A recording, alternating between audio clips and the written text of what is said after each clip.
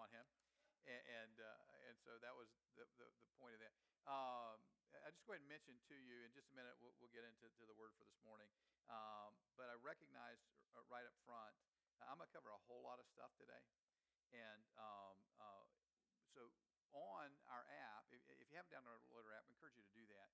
But if you go to the Sunday morning link on our app, you can go down to sermon notes.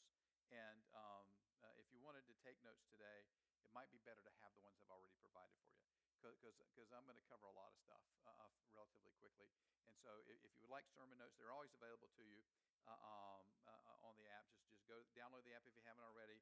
Go to Sunday morning, scroll down to sermon notes, and there'll be notes there for you that might be helpful if you're interested in that at all this morning. So that's what that was about.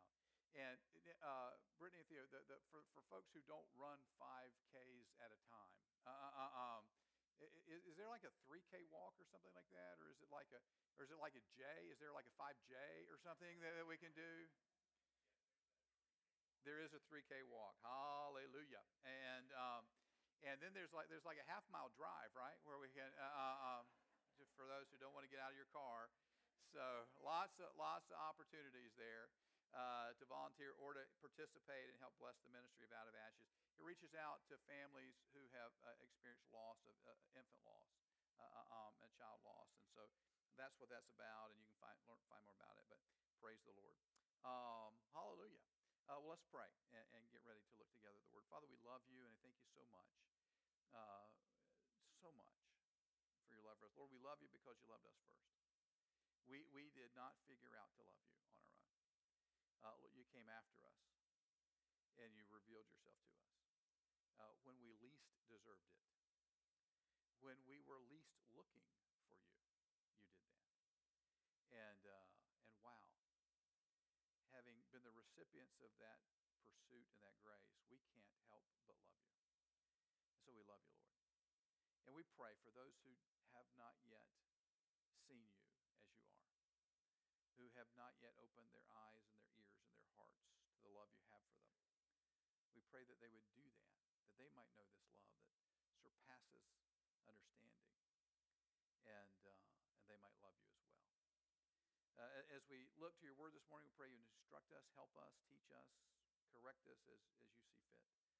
Lord, we really do want to be the people you've called us and created us to be. And we thank you for that in Jesus' name. Amen. Hallelujah and amen. One other quick thing or two, and then we'll get into the word. For anyone who's wondering, just want to make sure we have we sent out a thing in the midweek. Mecklenburg County has put churches as well as everybody, and they've included churches in their mask mandate. That began to take effect this past week, and so we've told you about that. If you're wondering about anybody up here, the mandate allows people to not be masked when they are speaking to crowds or playing instruments or singing for crowds, or when they're interpreting for the deaf. There's several exceptions in the mandate, and so if you're wondering about that, don't want anybody to be upset. We're trying to do what we're supposed to do in that regard.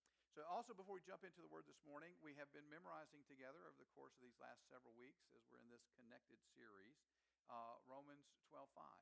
And so if you've been memorizing it, you can say it with me. If you haven't, you can pretend and read it off the screen. And no one will look at your eyes as we do this. But can we just practice this together? Just a tremendous reminder from the Word of God together. So in Christ, we who are many form one body, and each member belongs to all the others. Romans 12:5. And as you memorize that, I encourage you again to meditate on it, because that's just powerful. That's powerful truth from the Word of God, and I just share that with you this morning. So with that said, we're going to go ahead and jump in to what I have for us today. For several weeks now, we have been discussing together in these Sunday morning services the pressing need for Christians to learn to function together in genuine biblical Christian community. A couple of weeks ago, Pastor Matt talked to us about the incredible need to be planted in the family of God, to be planted in the church, to lay down the option of just picking up and running off when things get hard, picking up and running off when you get angry or when you feel hurt. Last week we looked at the need to grow up together in Jesus, and the crucial role that speaking the truth in love to one another plays in that growing up process. And I've told you before, I'm going to tell you again, I believe with all my heart that I believe this is a right now word from God. A time-sensitive, mission-critical imperative from God, because the church must grow up. The people of God must grow up because of the things coming in the world. And I want to remind you this morning that God's plan for the world has always included you and me living authentically Christian lives in authentically Christian community. And so there are cards in your seats again today, and those cards remind you that here at Resurrection Church, we believe individuals only reach their full potential in relationship with God and others. We commit to the hard work of communication, patience, and forgiveness. We share our lives, deal with conflict quickly, and kill gossip before it breeds. Because we believe everyone needs a Savior, we genuinely love people in spite of their flaws. Last week I spoke to you a little bit about being connected to grow. This morning I want to talk to you for a few minutes about being connected in conflict, about staying connected when it's hard to do that, about doing the hard work in community of working through conflict and hurt and offense and things like that. And as I get started this morning, I'll tell you right out of the gate, it saddens me to feel compelled to tell you that in my experience, way too many Christians really genuinely stink at this. There are way too many Christians who get offended way too easily, way too many Christians who sulk and pout way too often, way too many Christians who resort far too frequently to taking their ball and going home, or maybe just taking their ball and going to another church. And so to get us focused and moving this morning, would you stand with me, please, in honor of the Word of God? And we're going to read together, just to get us moving, 1 Corinthians chapter 6, verses 1 through 7. 1 Corinthians chapter 6, verses 1 through 7. If you're with me here in the Center for New Life, I'll read the plain text. If you'll join me in reading the highlighted portions. Those of you worshiping with us virtually, just read the text as it pops up there on the screen. That way we'll walk through the passage together. 1 Corinthians chapter 6, beginning at verse 1. This is what the Bible says. If any of you has a dispute with another, dare he take it before the ungodly for judgment instead of before the saints? Do you not know that the saints will judge the world? And if you are to judge the world, are you not competent to judge trivial cases? Do you not know that we will judge angels? How much more the things of this life? Therefore, if you have disputes about such matters, appoint as judges even men of little account in the church. I say this to shame you. Is it possible that there is nobody among you wise enough to judge a dispute between believers? But instead, one brother goes to law against another, and this in front of unbelievers. The very fact that you have lawsuits among you means you've been completely defeated already. Why not rather be wronged? Why not rather be cheated? Praise the Lord, this is the word of the Lord. And you may be seated.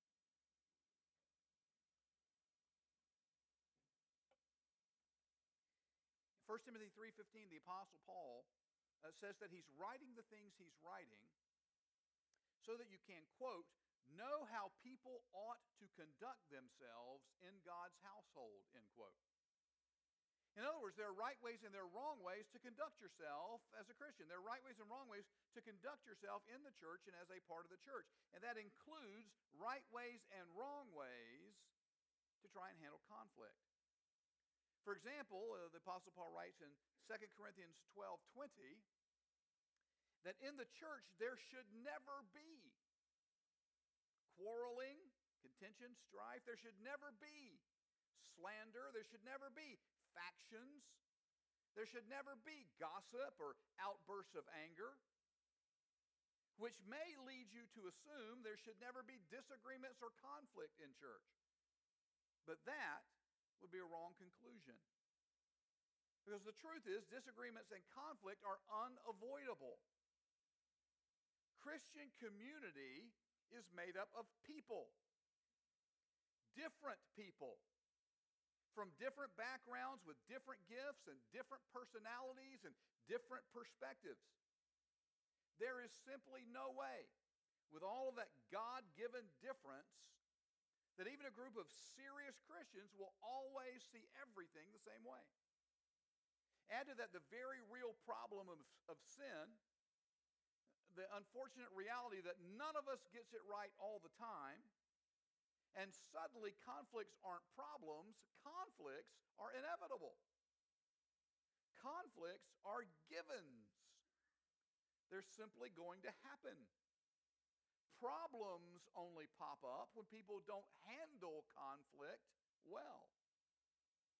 Conflicts are unavoidable. Quarrels and strife and contention are not.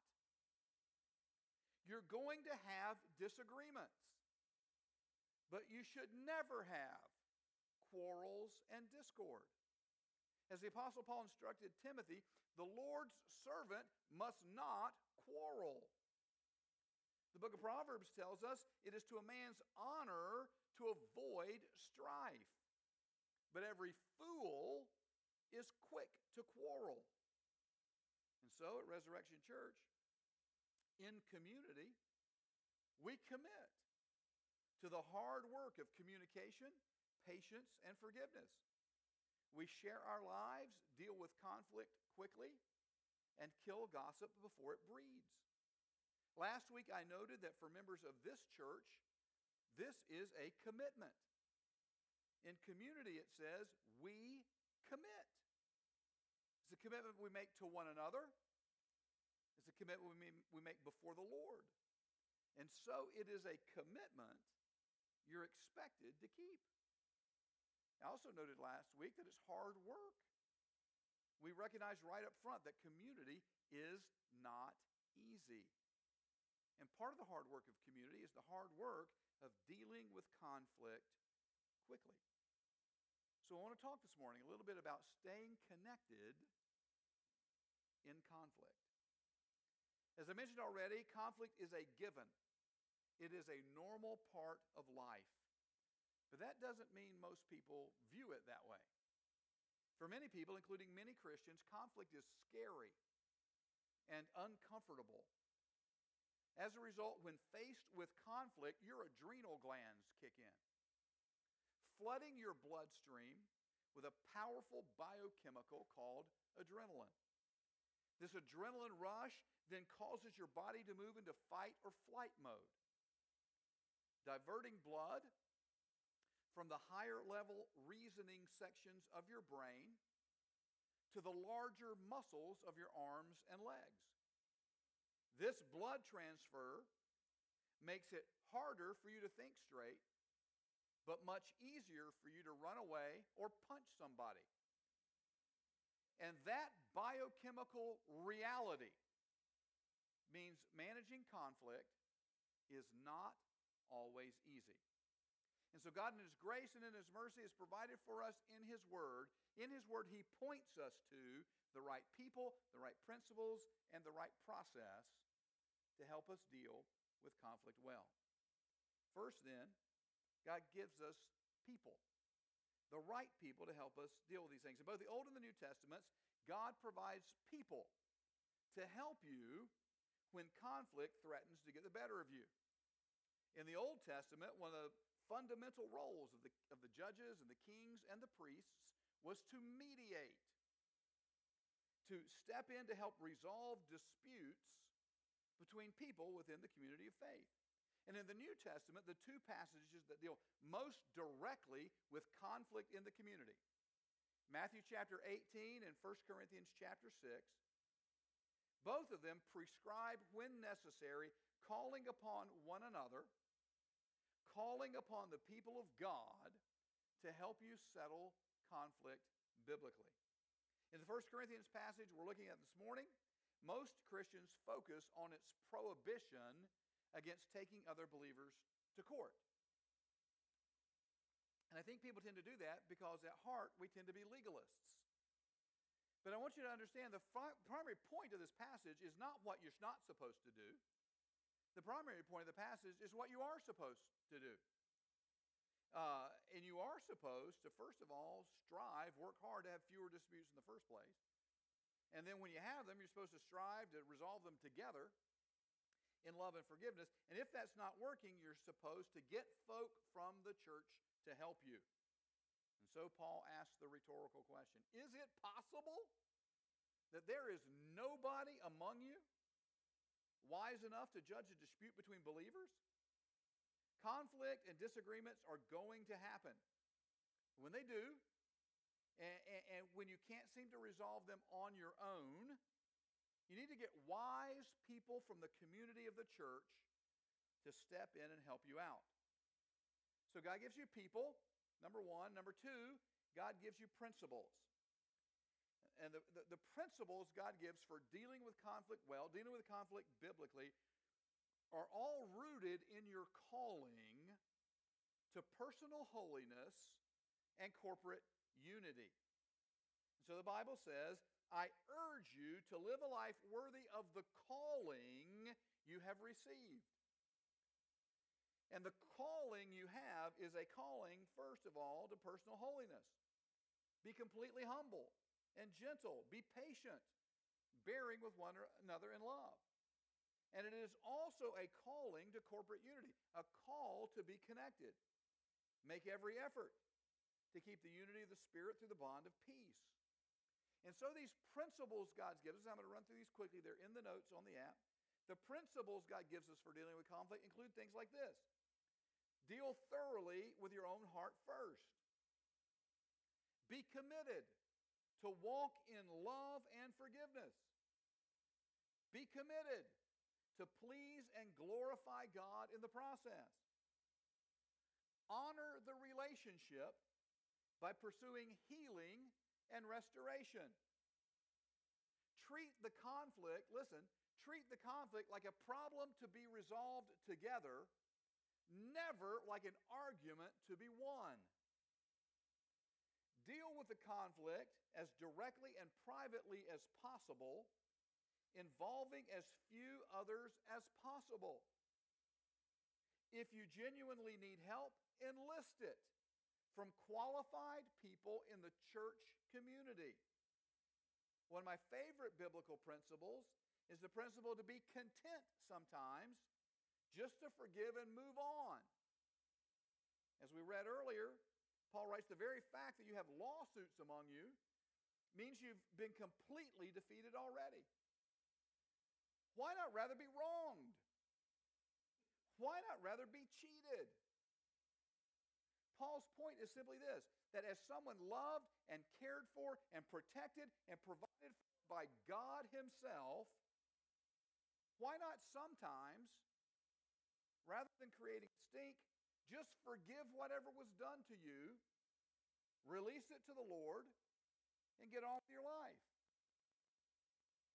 One final principle, biblical principle, that I want to take a minute to focus on is the principle, be gracious in your assumptions about the other party, choosing as an act of your will to view the people and the conflict itself in the kindest, most loving, most gracious way possible.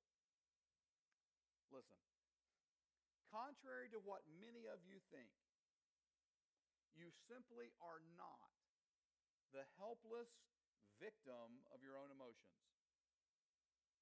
Emotions do not settle on you like a fog, and they are not foisted on you by other people. Listen, other people don't make you angry. You make you angry. Other people don't make you scared or annoyed or hurt or insulted. You and only you are responsible for your own emotions. And you have the ability and the God-given duty to control them so they do not control you. Over and over again, the Bible calls you to self-control. The New Testament Greek word translated self-control is enkrateia, and it means to have mastery or dominion within yourself. To have mastery or dominion over yourself and over your own emotions. And I got to say, in terms of growing up in Jesus, I believe there's no single area where Christians need to grow more than in the area of controlling our own emotions. And one of the keys to that, one of the keys to taking control of your own emotions is to take control of the stories you tell yourself and mull over throughout your life. The truth is, listen, without ever even recognizing it, when someone does something or someone says something to you, you immediately assign it an interpretive story. It's often precognitive. It happens like that. And the stories you assign in those moments are based on the sorts of stories you're mulling over all the time in your life. Let me give you a couple of examples. Say, for instance, you have a tendency to mull over and spend your time thinking things like, people don't like you. You're worried that you're not good enough. You never seem to measure up.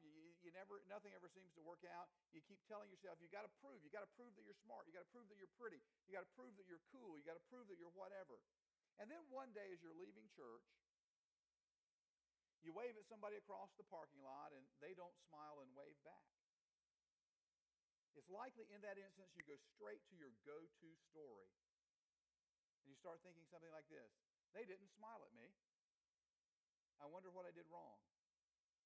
I wonder why they're mad at me. I don't think I've done anything wrong. Well, that's not fair. Why would they be mad at me when I haven't done anything wrong? That's not fair at all. That's so like them. They're so petty. Everyone in this church is so petty and so stuck up. And now look at me. I'm mad and I'm hurt and I'm shaking on the inside. I'm upset and they did this to me. I am sick and tired of being treated like this. And you have a rotten lunch.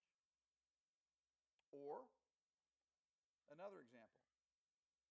Maybe you spend most of your time mulling over the story of the gospel. How you're secure and fulfilled in God's love for you. You spend your time thinking about how much God loves you. And because He loves you that much, you can and should love other people. And on your way out of church one day, you wave at somebody across the parking lot and they don't smile and wave back. Very likely in that instant, you go straight to your go-to story. And so you think, they didn't smile at me. I sure hope they're okay.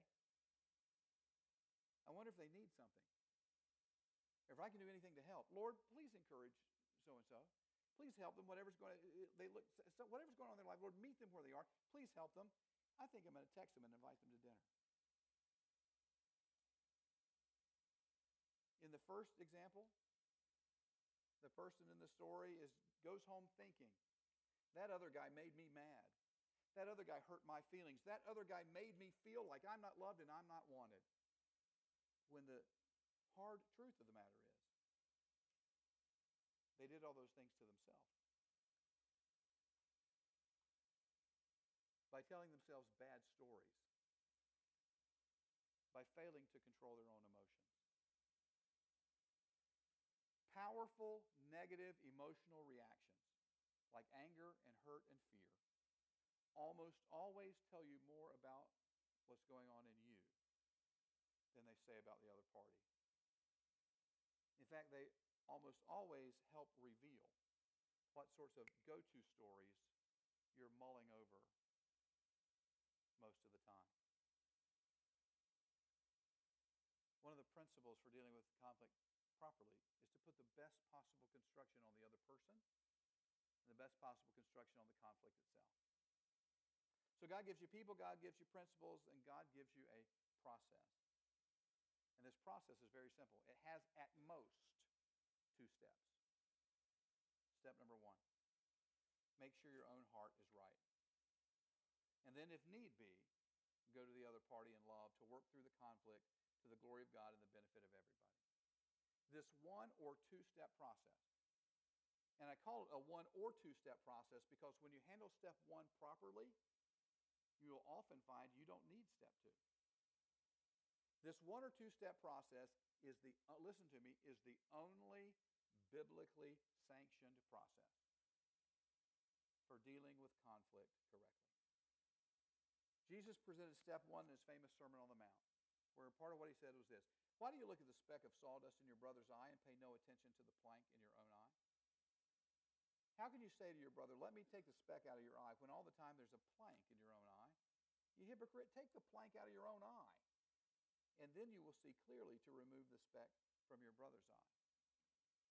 The first step in the process to really, truly check yourself is directly related to the first principle I talked about a moment ago. And as I mentioned, often in the process of step one, you will find step two is no longer necessary. Because as you examine your own heart and your own motives, you will sometimes find, not always, certainly, but you will sometimes find that the real source of the conflict is not so much the actions of the other party as it is your particular response to them. You may have blown things out of proportion. You may have misinterpreted the situation. You may have been too quick to judge or too willing to assume the worst of someone. In checking your own heart and making sure you're really walking in love and making sure you're really walking in forgiveness, you may find on occasion that it is best and most biblical simply to overlook the offense altogether, to forgive it and honestly move on. As Proverbs 19:11 says, a man's wisdom gives him patience. It is to his glory to overlook an offense. So the first step in the process is to make sure your own heart is right. And the second step, if needed, is to go to the other party in love, in an effort to see healing and restoration take place. Jesus laid out this process for you in Matthew chapter 18, verses 15 to 20. Matthew 18, 15 to 20. But as I close, because I'm out of time, let me just give you two quick side notes about this process. First, at no point in this process are you to go and tell other people how bad or mean or unkind the other party was to you. That's not part of the process. And second, number two, please, please, please, please, when you read Matthew 18, 15 to 20, read Matthew 18 as it was meant to be read, as a loving call to restoration, not as a narrow legalistic formula. Matthew chapter 18 is all about staying connected in conflict. It's about loving people enough to speak the truth to them in love, so that together you can come to know healing and forgiveness and restoration. Matthew 18 is not about following a handful of rules so you can feel justified in your side of a conflict. There's a very well-known church right now ripping itself to pieces because people are applying Matthew 18 like law, and they are using it to beat one another out of the fellowship. Conflict and disagreement are unavoidable. Quarreling, strife, and division are not. So when you find yourself in conflict, remember, God is a healer. God is a redeemer. And in the economy of God, mercy triumphs over judgment.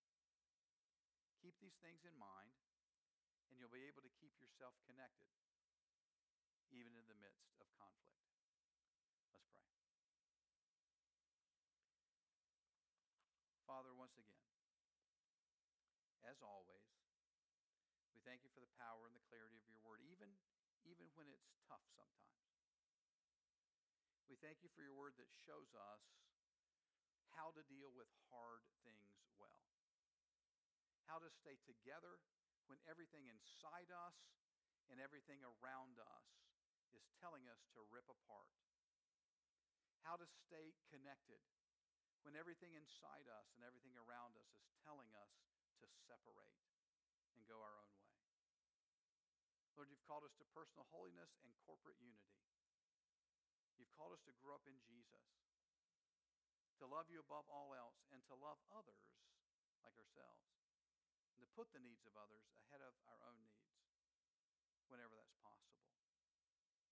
Father, forgive us for the times we've handled conflict poorly, when we've allowed that adrenaline rush to cause us to punch and strike out or simply to withdraw and run away, to refuse to engage in healthy, biblical conflict resolution. Lord, you're calling us to grow up and become the people you've called us and created us to be, to become the community you've called us and created us to be. You want us to stay connected even when it's hard. Help us, O Lord our God, we pray.